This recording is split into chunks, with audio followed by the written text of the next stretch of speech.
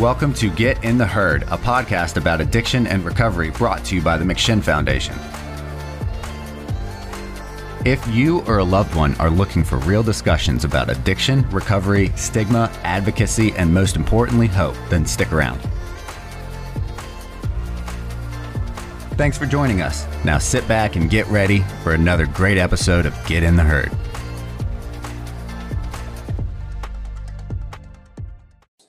Good afternoon, everyone, and welcome to the McShin Foundation's award-winning podcast, Get in the Herd. We are here today with several folks from Aware Recovery. We're going to be talking with them today to see exactly what they are, who they are, what they do, what they're all about. We kind of threw this show together last minute. I want to give a special shout out to Mr. Lane Weatherholt for putting all this together for us. Let's go ahead and start the show.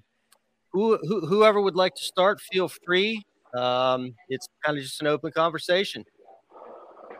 Yeah, I am the aforementioned Lane, and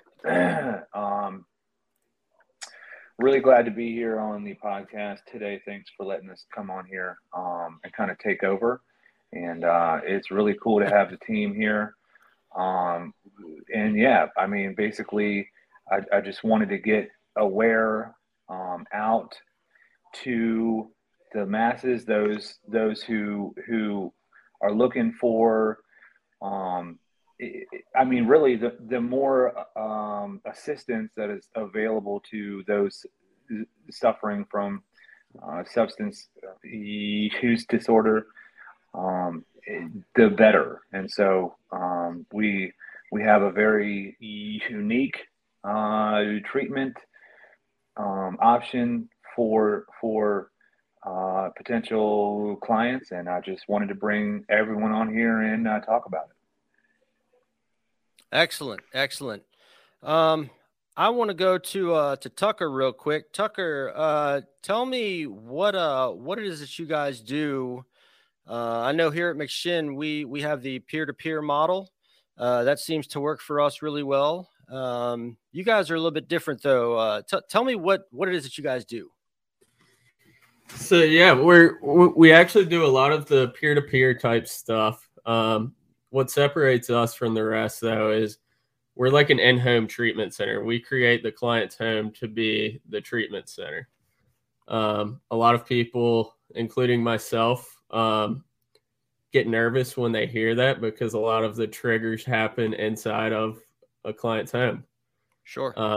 But it's the thing that makes it work so well is, for me personally, my biggest struggle was when I came home from treatment. And so we're helping the client get comfortable with themselves, set up the right tools for them to have long-term success inside of their own home, and navigating those triggers along the way with the client. Gotcha.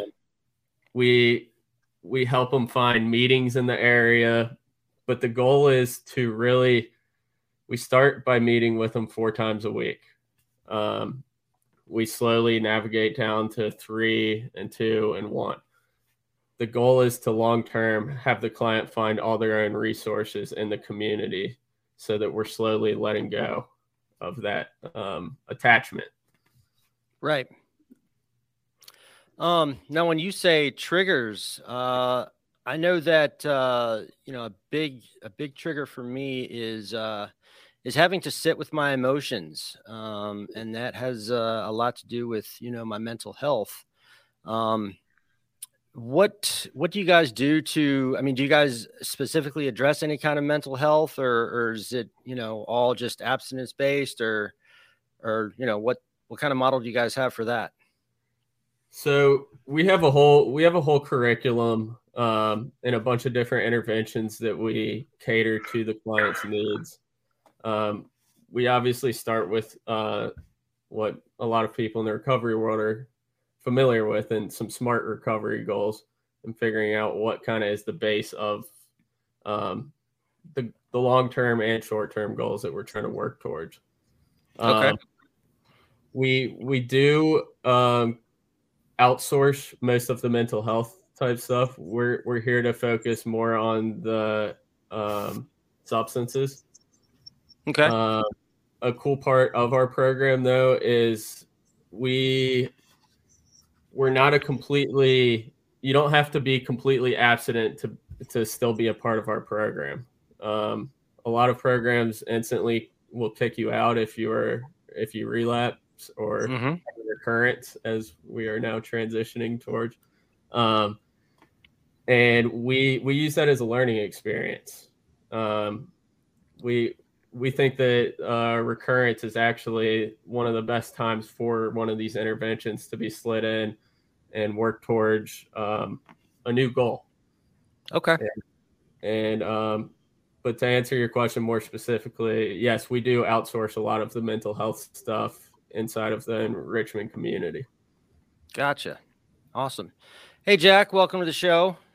Hey, thanks, Justin. Happy to be here. Absolutely. Good to see you. Good to see you.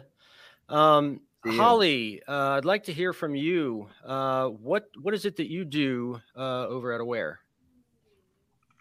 Well, I am actually one of the new hires at Aware. So this is actually my 4th week. So I'm very excited. I am a certified recovery. Oh my gosh, I'm certified recovery advisor. I'm advisor. Thank you. I was like, associate? That doesn't sound right. Oh my goodness. Sorry. Pretty much right now we are building up Virginia, and so far we're doing really well. I'm on a team with Miss Victoria.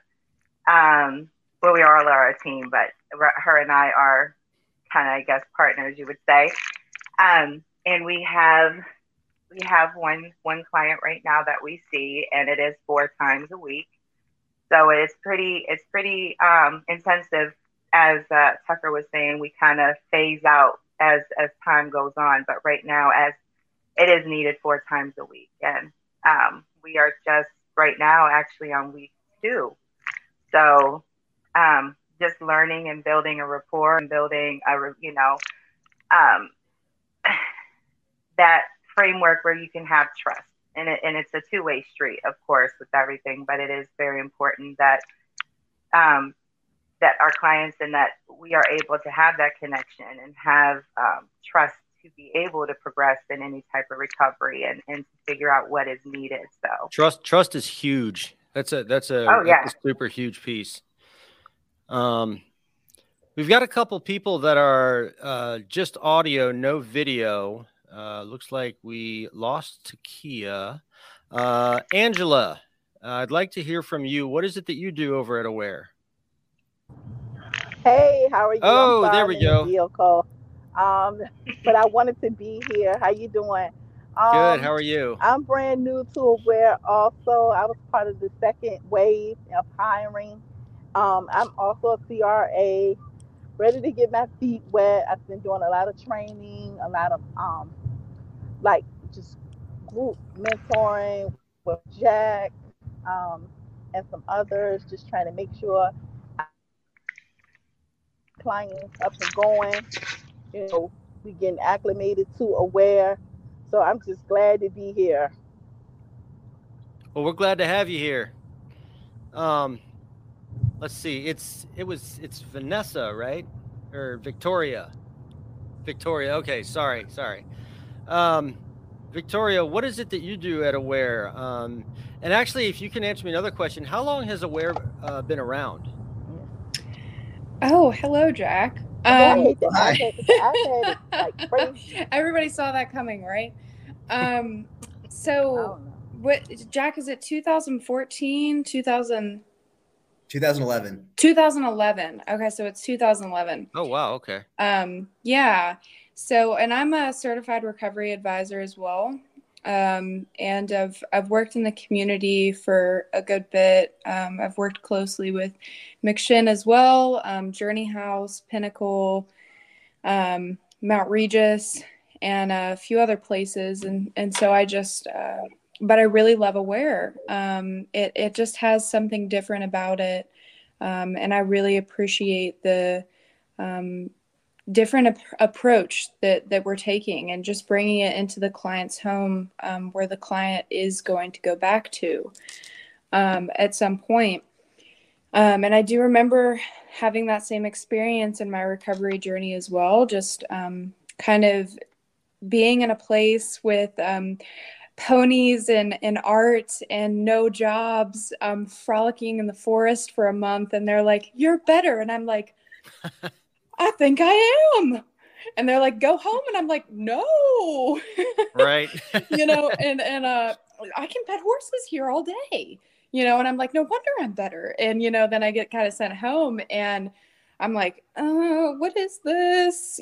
Back into that zone. And so it's really cool to kind of get with the clients. And one of the things that I really enjoy doing is I was actually with a client right before this, and we're actually planning to go to an art show together, start a recovery based book. Like, what is it called? Like a book reading book club. Yeah. And, she's around my age, and she's like, "I sound like an old lady." And I'm like, no, you don't. You sound like someone who's learning to have fun again. So it's just really about, like, the opposite of addiction is connection. So just connecting with my clients, making them laugh, going to a comedy club, my client hasn't done art in years, and she's getting back into art again. And to just see her smile and find what makes her happy again is just something so beautiful that's a part of this process. And I just absolutely love it. That's awesome. That's really cool. Joe, talk to me, buddy. What's going on? Hey, how's it going, man? Good, going good. So you're coming on board soon, right? Yeah, I start January 4th. Okay, cool. Now I got a question for you. Is there any type of, like, training or anything that you have to go through, or any kind of certification that you have to go through to what is it? A certified recovery advocate. Certified recovery advocate. Okay. Yeah. Advisor. Advisor. Okay. I'm really new. It's not even my first day yet. So no, that's cool, man. Like I said, what do you have to do to get on board there?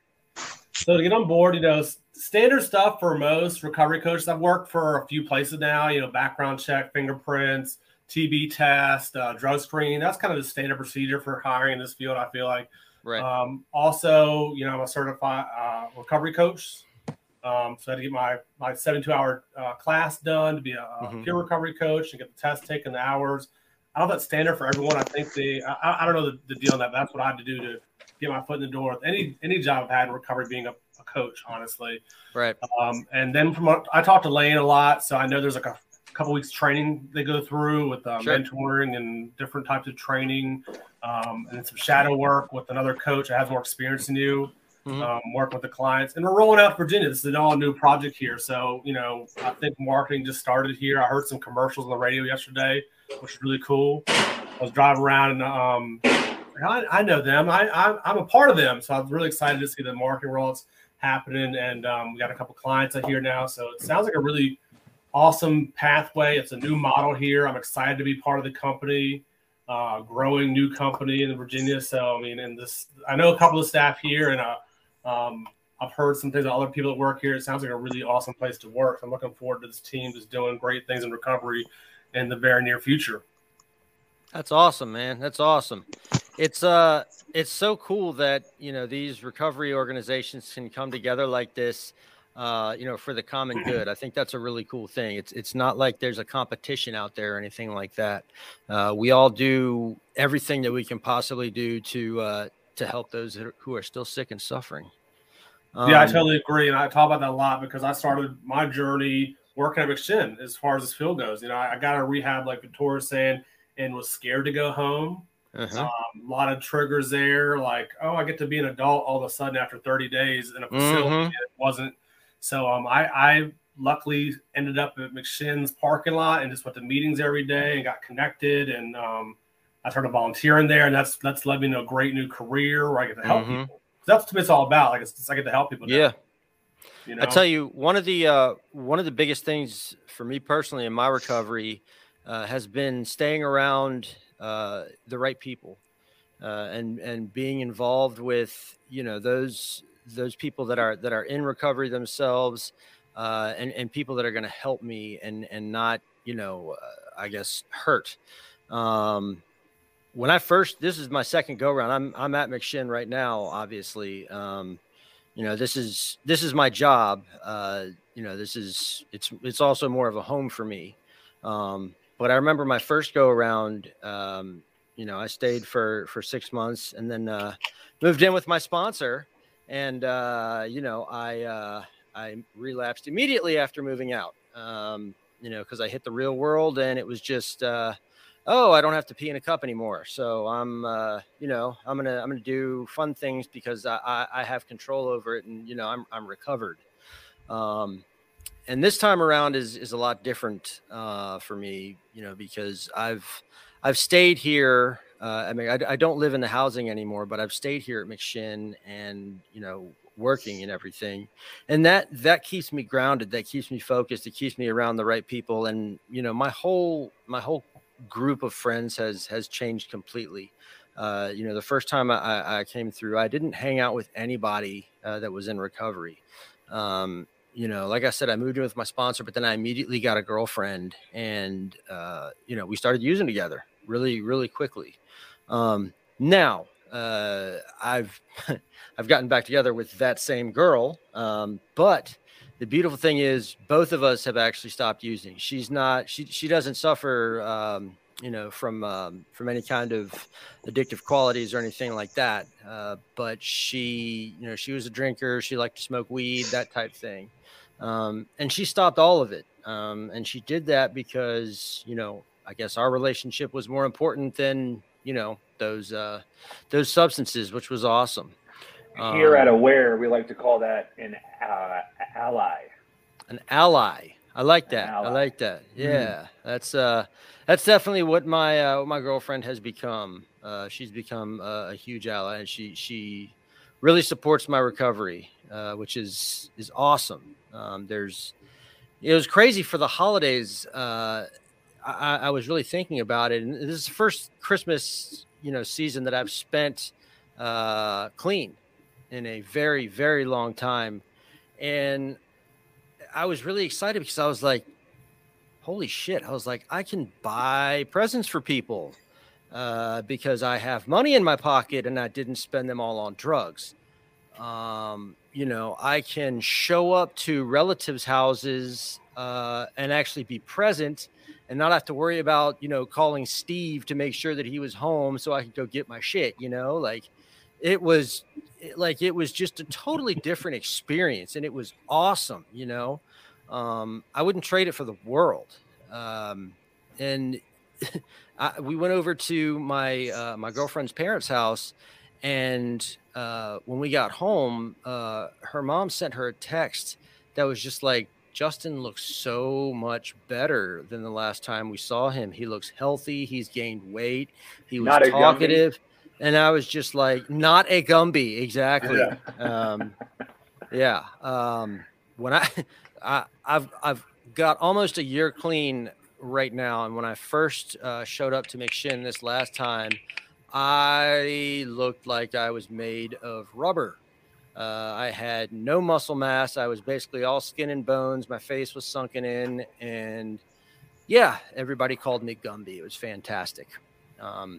But that is no longer the case. So that's a little bit about me and my journey.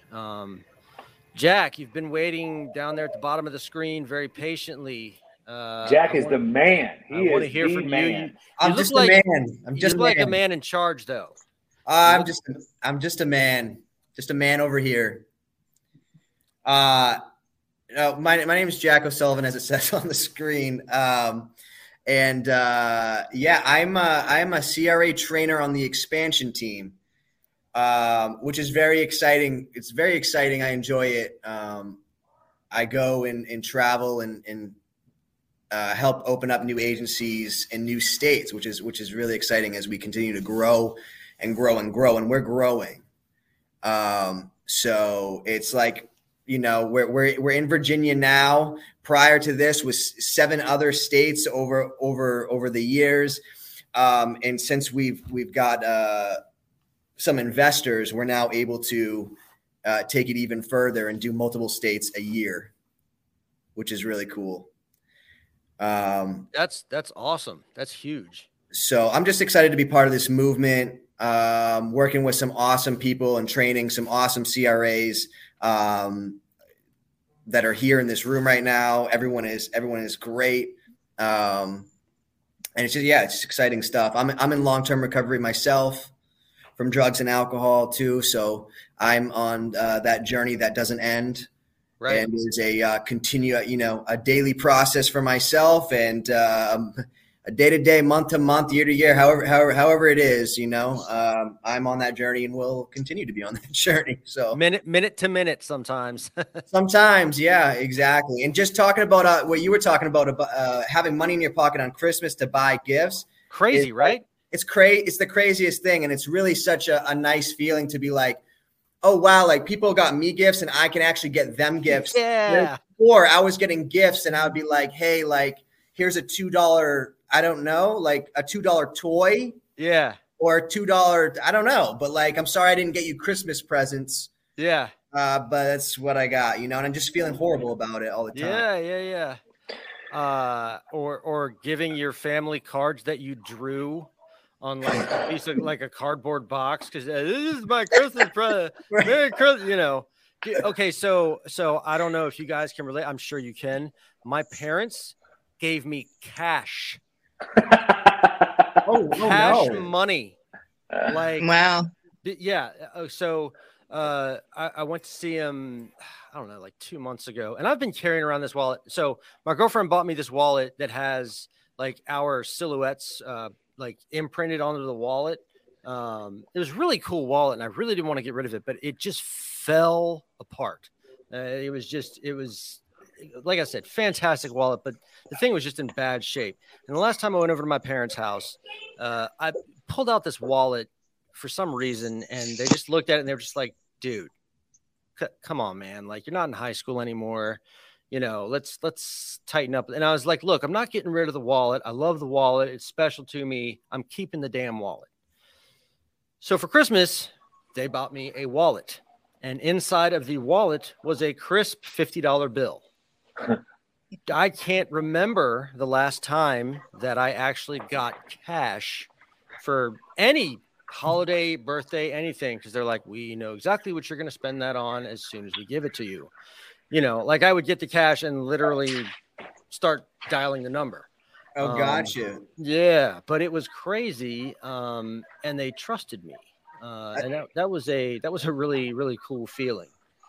I think absolutely. I think, like, just to kind of touch on what Joe was kind of sharing on about the training. I mean, I think, and not to give away too many trade secrets, but one of the things that Aware has really focused on, which for me, and I also have worked at many of the community options as well, there has been a lot of focus on our well-being.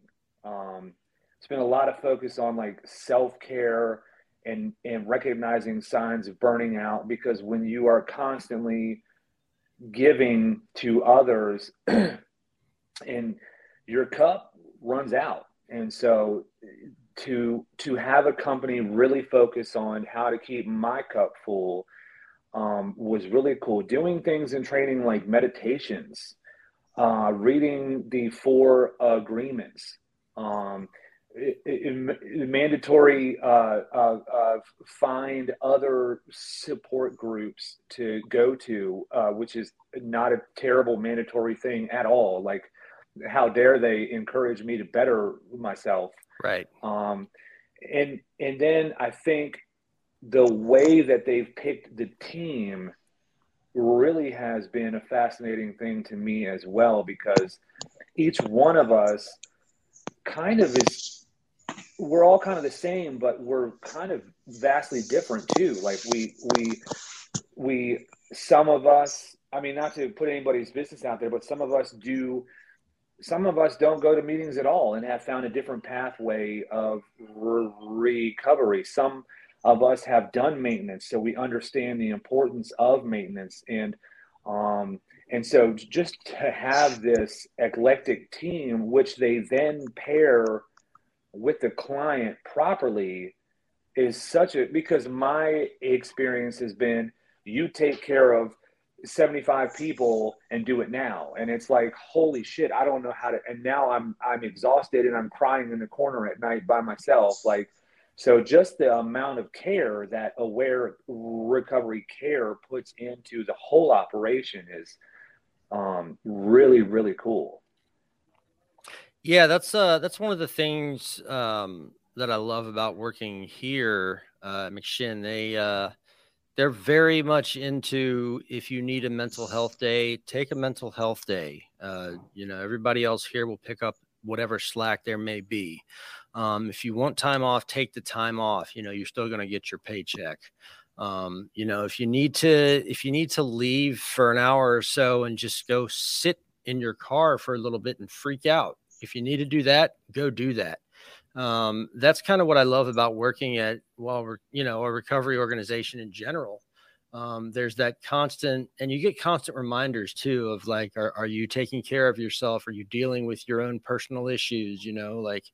Because I think it's super important, because I mean, you how can we help other people if we've got stuff going on inside, if we're not dealing with our own issues. And let's face it, I mean, we're all still sick, so I want to give a shout out real quick to Jason Cox. He is either still watching or was watching or whatever, but Jason Cox is really cool. I don't know what he's doing these days, but he's been on the show before. Really cool guy. I like him a lot. So, hey, what's up, Jason? He's working. He's working down at Sarah. Oh, okay, cool. I've done some work with him down there. Nice. I'm not sure who Denny Wilson is. Do you guys know Denny Wilson? Okay. Well, hey, Denny, how's it going? Nice to see you. Thanks for commenting.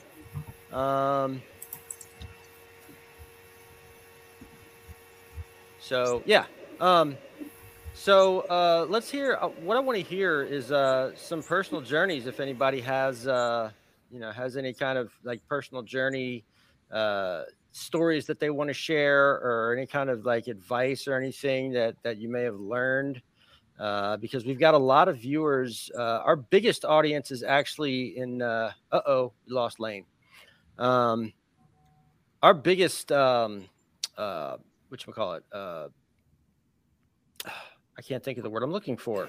The people who watch us the most come from jails and institutions. We actually distribute this podcast for free to over 48 jails and institutions around the country.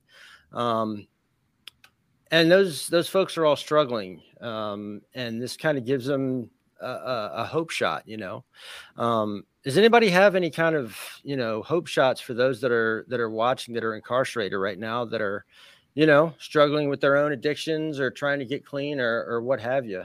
Anybody feel free to jump in and answer. I can talk a little bit about on some of my recent experience. Sure.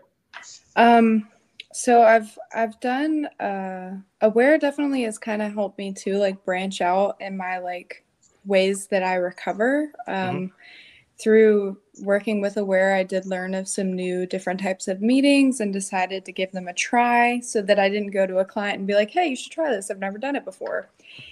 And so there's definitely a lot of different pathways to recovery. And for everybody, it's different. And I would definitely just say to anybody, like, whatever works for you works for you. And a lot of the stuff that kept me running was just a lot of guilt and shame of, never being able to do it right, or at least feeling that way.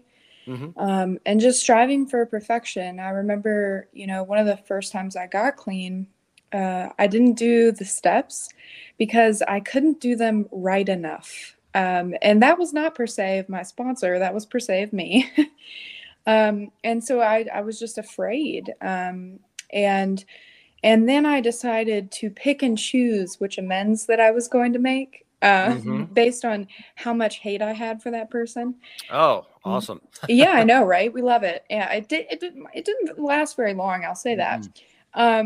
But I really did. It lasted 4 years, but it was 4 years of sick and suffering still. So, and, but I was still, you know, self-run Will Riot. You know, I wanted to do it my way. And I didn't even realize that I was doing it that way. And it took a lot of being able to just kind of look at myself in a different light. And then, like, you know, when the light shines on anything dark, the darkness becomes the light. So I just, this different time around, I actually started making amends and healing all of that like pain that was really inside me. And I realized actually that I was actually the only one keeping me sick with all this hate inside of me.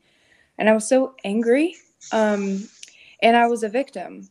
But I would walk around and be like, I'm a survivor. Let's talk about it. But I was still a victim. I was still in the victim role of like, everybody's out to get me. All these people hurt me. And so I don't like them and I'm going to protect myself. It's always everybody else's fault. Exactly. And, but I still didn't even see that I was just a victim of myself and all my experiences. So once I started to see that, I made amends with, you know, 2 people in my life that I swore I would never make amends to, which was my dad and my stepmother. And I actually made amends to them this year. And I had Christmas with them this year for the first time since I was a child. And it was the best experience ever. I wasn't full of hate or resentment. And I just let it go. And I could just feel God and my higher power, whatever it is, the universe, the great outdoors. I just felt it moving in my life for once. And we sat and we laughed. And, you know, my sisters walk in the room and they're like, oh. And then, you know, I think that this one sister hates me, so I don't want to go because she didn't respond to my amends letter. And she walks in the door and she's like, I love you, but I lost your letter. And I'm like, I lost your letter. Yeah. She's like, I lost your letter. And she's, you know, hugging on me. And we're just chatting for hours, you know, and I spent the night there. And then I get this long text from my dad telling me how much he loves me in his life. And I just realized that like the answer is always me. Like I am the person that can change whatever is around me. And when I change, the things around me change. So I notice when I'm like complaining about the things around me and my surroundings, it's because something of that frequency inside of me is matching that frequency. Yeah. And so it's like attraction, like the law of attraction. And so I noticed when I finally started changing me, I stopped complaining that everybody was so crappy because I was attracting those people on that level.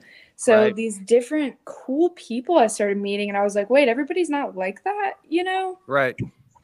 So yeah, just, I mean, the steps can really cultivate a spiritual awakening.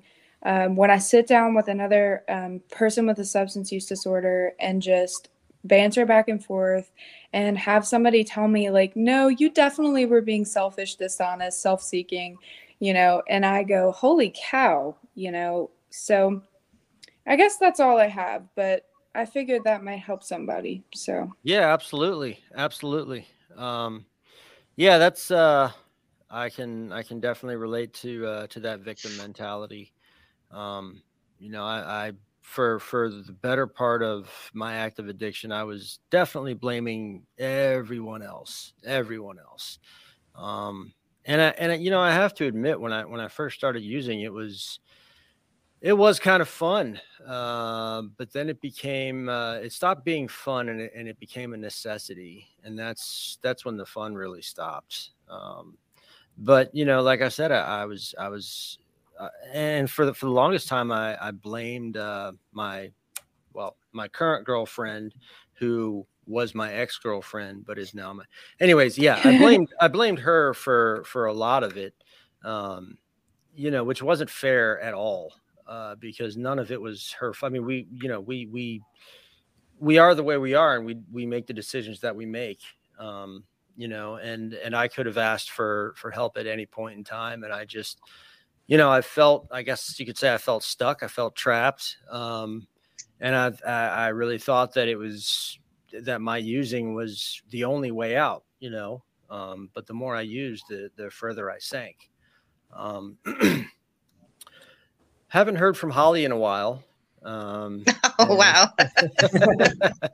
Just wanted to put you on the spot there real quick. I see. Goodness. Yeah. No, seriously. But I want to, like I said, this goes out to over 48 jails and institutions. Holly, do you have anything to say to the people that are currently experiencing incarceration right now? Actually, yeah. I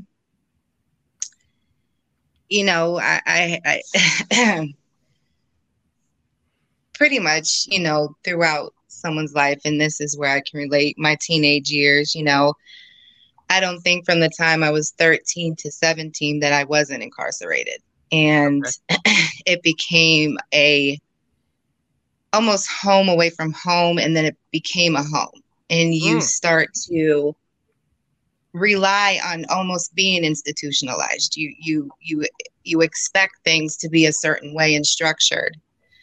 And then when you get out, it's like, oh, well, that structure's gone. I need something to cope with that. Well, let me pop something real quick to cope with that. And it just is a cycle. Well, I had to go and steal this to get money for this, and the police found this. So guess what? I'm back at square one. And I think it was just constant. And then when I hit 17, almost 18, my probation officer said, look, this is it. Either you shape up or you're in big girl jail now, And I was just like, you know what? I'm just going to be smarter and not get caught this time, So you just think, I'm smarter. I don't want to go to big girl jail. I don't like sharing underwear with people. It's like you just try to be more sneaky or smarter because, everybody knows best. Yeah. But, it's then you have real life, and then whatever this life is, and what you deal with, you start medicating is what I did, is kind of medicating to deal with this life, to, just be able to cope with a lot of different things, a lot of losses. And then, like you said, you start using because of everyone else. Well, if they didn't do this, I wouldn't be so upset. I wouldn't be angry. I wouldn't need to take this. I wouldn't need to have something to go to sleep or go to sleep or not go to sleep. You know what I mean? So it is that, I definitely harbored a lot of anger, a lot of just rage. And I think it just became a point where, my rage overtook who I was, and I no longer was Holly. I just was rage, and rage with an addiction, pretty much, So, it got to a point, actually, 2016, where you just are like, you know what, I'm just done. I'm done. Yeah. I can't. I think I've hit my limit, to where I just want to be whatever this normal is. I don't know how to be normal. I don't even know what normal is, but this shit isn't it. What I'm doing right now is not it. So I took it upon myself actually to call actually a place here when I moved here in 2015. And I was like, hey, can you see me? And I just went from there, and I was outpatient, and I just kind of fought the man the entire time. And I was like, I know best. I don't need, recovery groups. I don't need AA. I don't need NA. I'm embarrassed. I don't want anybody to see me, so then it becomes a whole other reason. Right. And I think just with some people, you just are tired of being tired. And I think that's exactly what landed me where I was at. And But now I'm able to take that tiredness and I make it into my strength. And that's what makes me go on every day and keep going and staying positive, because it's hard. If I can sit here and tell you that it's easy being positive, no, it's not. It's not. It's not easy. It doesn't come naturally to everyone, you know. But the one thing, you know, every day. Yeah. The one thing my old counselor used to tell me, you fake it till you make it, and then you start believing it. And I'm telling you, I'm a great ass actress because I'm starting to believe it now, you know. So there's my story for being put on the spot, Mr. Justin. Thank you. That's good stuff. That's real good stuff. Tucker. I'll jump in. Yeah. So yeah, I at 20 years old, I had to do my first sentence in Henrico East. I did that RISE program out there to knock off a few weeks of my sentence.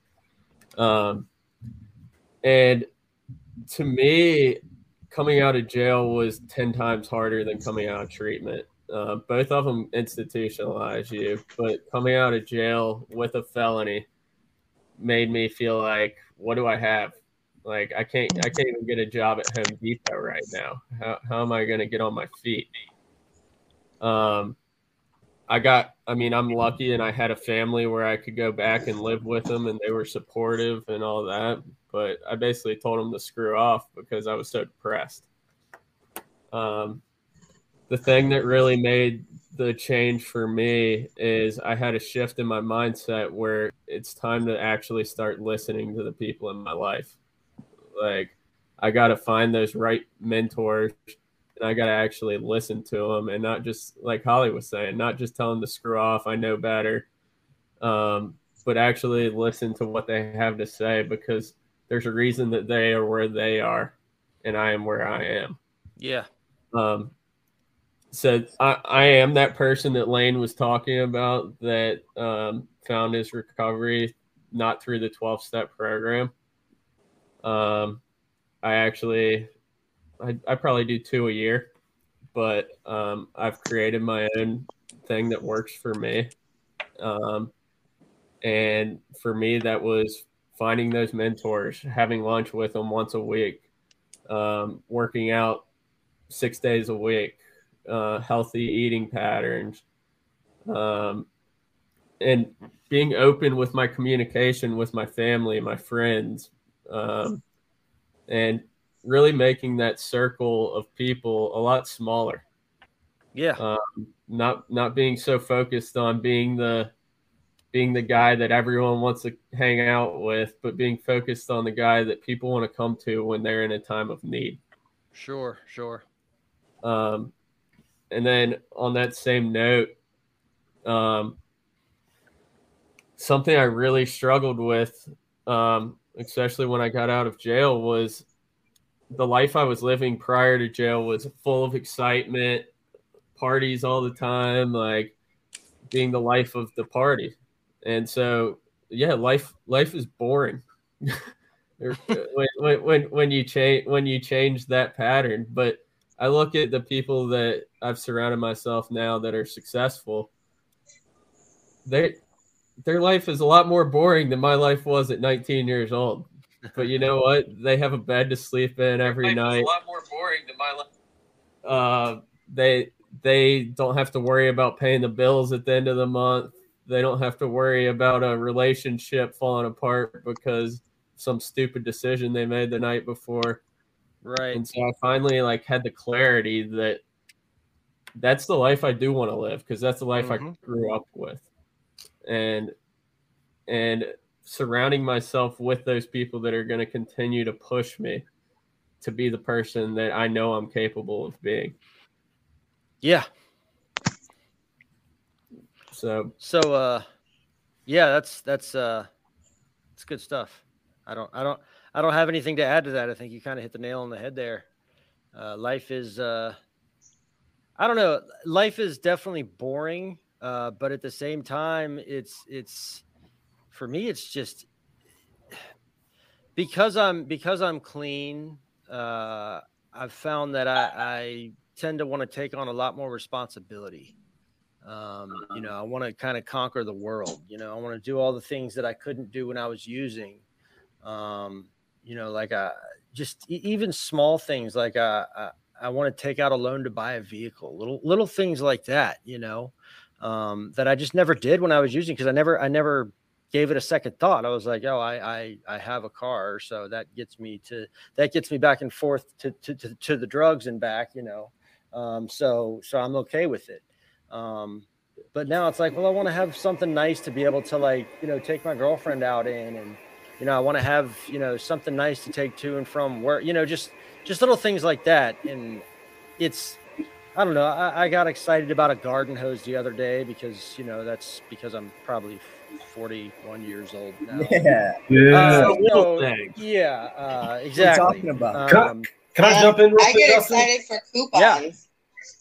Yeah. You said boring, man. I hate that word boring because before my life was chaotic and unmanageable and crazy, you know? So like now my life isn't boring. It's stable.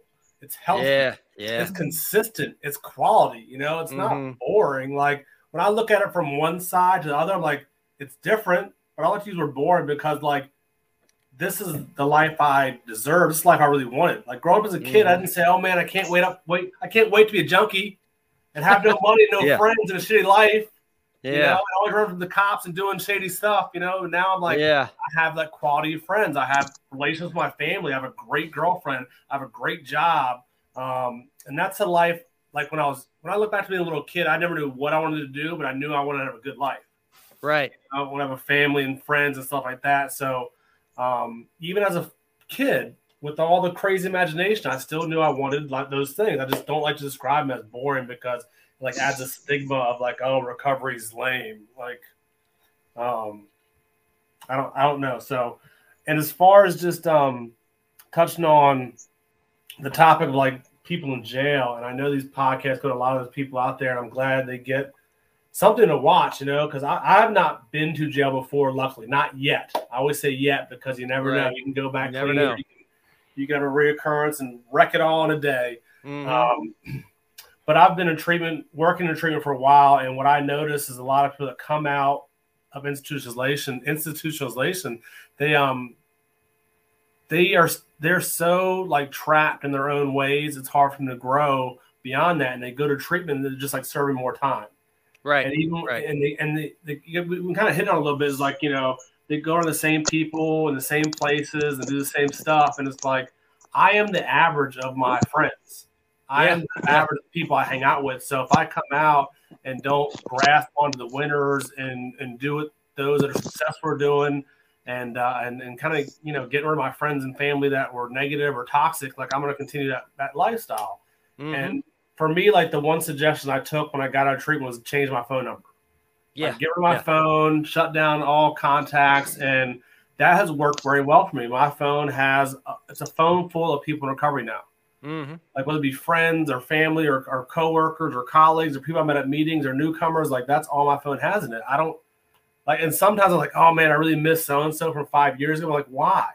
Why did I miss that person? Because and sometimes I'm like, I wonder if they're doing okay, if I could help them, like that whole kind of like save a person mentality. But like my life today is so full of good people I can reach out to and talk to about anything. And it's not like I get shut down. I get an honest answer. And like that to me is so much more important than just the chaos lived before. I'm just like living moment to moment, trying to get that next one in me, you know? Hell yeah. That's awesome. But yeah, you're right, man. It's crazy to think that, but I don't really have time to be bored anymore. Just because, like I said, I'm trying to take on so many responsibilities now. And I'm trying to be present in as many aspects of life as I can, you know, not only for me, but for other people that I wasn't there for before. Jack, how you doing, man? I'm good. Just going off the topic that you're talking about, especially talking about like boring and things like that. Like I think for me, I was so scared to get sober because I thought that like, how the hell am I supposed to enjoy life whatsoever on no substance? Yeah. Like, what, like, where am I going to find this pleasure? Like, I don't understand. Cause like for me, I really hated emotions. Like any uncomfortable feeling was like, oh my God, like I can't sit with that. I can't sit with myself or like any of it. So I have to do a substance so I don't feel right. So my biggest thing of why it took me so long to get sober is I was just afraid. I was so scared to live life without it. And I didn't know how to cope.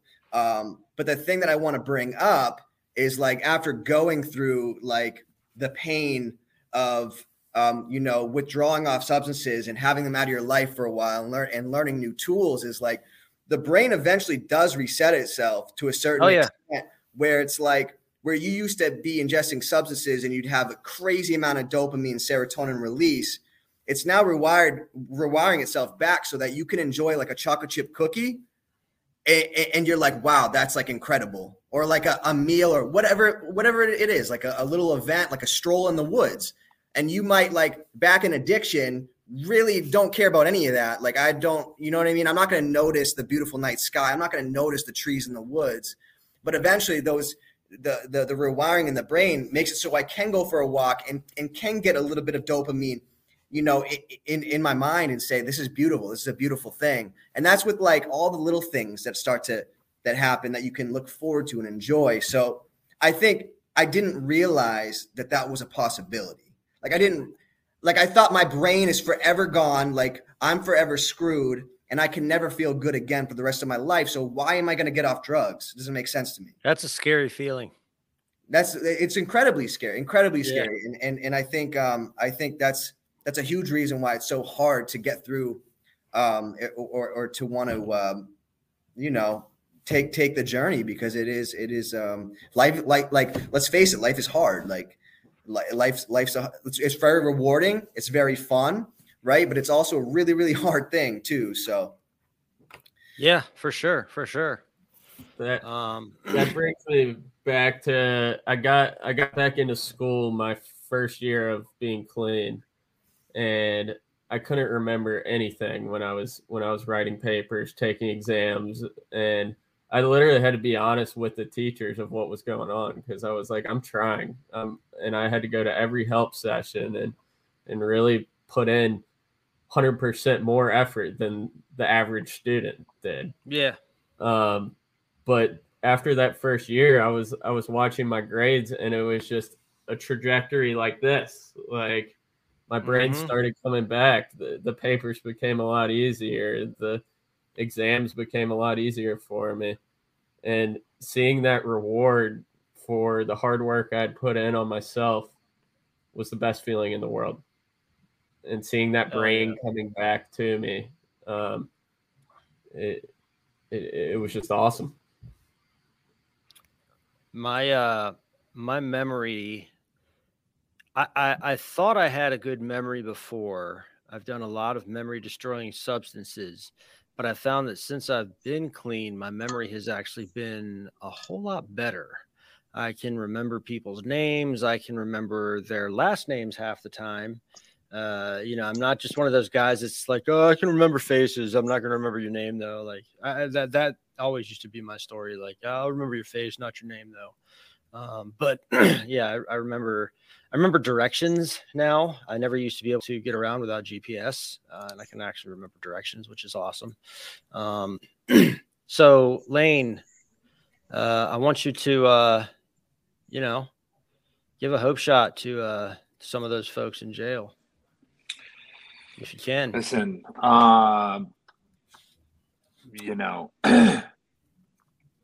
January 21st, I will hopefully make it there, and I will have 6 years of continuous recovery from all substances, mood and mind altering substances. And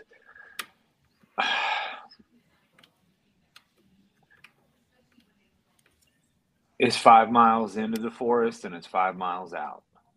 Like, I know that, like, I got clean and I didn't have custody. or visit to, and it was like, I got to get a job. I got to get a car. I got to get a place. I got to get my son. I got to get this money. I got to pay these bills. I got to fix my credit. I got to get a girl. I got to have my family. And it was like overwhelming how fast I thought I needed to have all of these things. And some of them I got, and it was overwhelming when I got them. I wasn't prepared for them. And sometimes I'm still not. So I think remembering to try and like give ourselves a break, and to slow the hell down, because it's so important. What I thought was important, which it was, but all that stuff is relatively easy to get.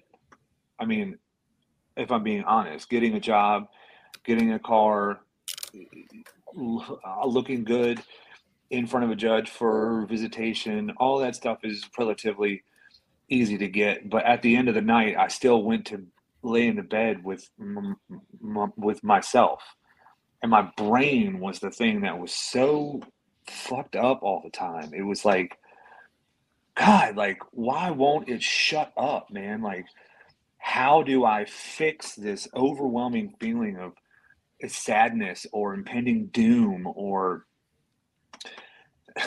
hatred for myself, or like, I've done all these things, look at all these things I've done, and yet life is still whipping my ass. Like Victoria said, the victim mentality, like, I'm doing everything I'm supposed to do, why can't I get a break? And the trick is longevity. It takes literally, if it's 5 miles in and it's 5 miles out, and there's no shortcuts, there's no easy way out. And so I think having some patience and some love for yourself, and some tolerance for yourself, and learning how to be receptive to other people telling me about me is, I think, one of the greatest tools that I've learned here. I mean, because before it was, you pull up on me about something that I did, you don't know me, bro. Like, who are you to, you haven't lived my life. Like, just absolutely shut down to the idea, because it felt like being attacked. And really what it is like the fear of not being good enough, the fear of not being accepted or not liked or not loved, or so it's all based in self-centered fear. It's about me. It's about, this person is attacking me because I'm a bad person. They think what I think about myself. And really, I've learned that I am not that powerful.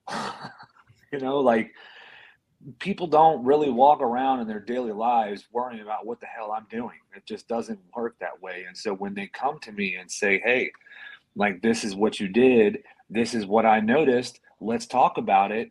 Like, really being able to look at it and look at the why. Like, why do I act that way? And it's all of this is to say, like, I've only been able to become self-aware over an extended period of time, being completely abstinent, for me, from all mood and mind altering substances, and working on myself. And I still, for the most part, kind of suck at it, you know, like,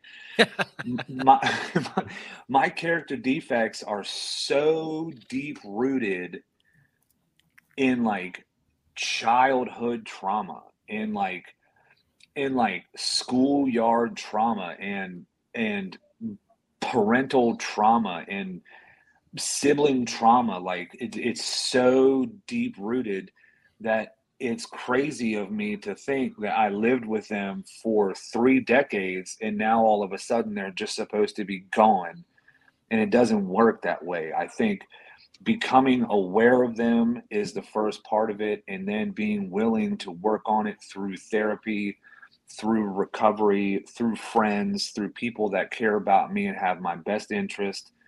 So I think coming out of jail, and look, people say, well, if you don't do it for yourself, it's not going to work. And like, for me, I can't stand that saying, because there have been so many times that I did not do it for myself. I did it for my probation officer. I did it for my son. I did it for my partner. I did it for my mom. Like whatever it is that keeps people going in the direction towards a better life, then do it.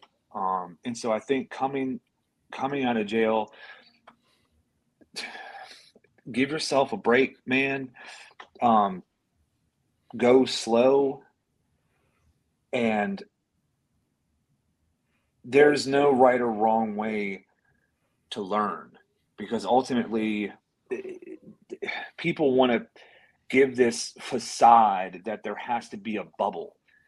Oh, you're new in recovery and you have to stay in this bubble to protect yourself from whatever. And it's like, I think the sooner we get back into society, and the sooner we start messing up and hurting people, hurting ourselves, you get the experience of how to deal with these things and keep going.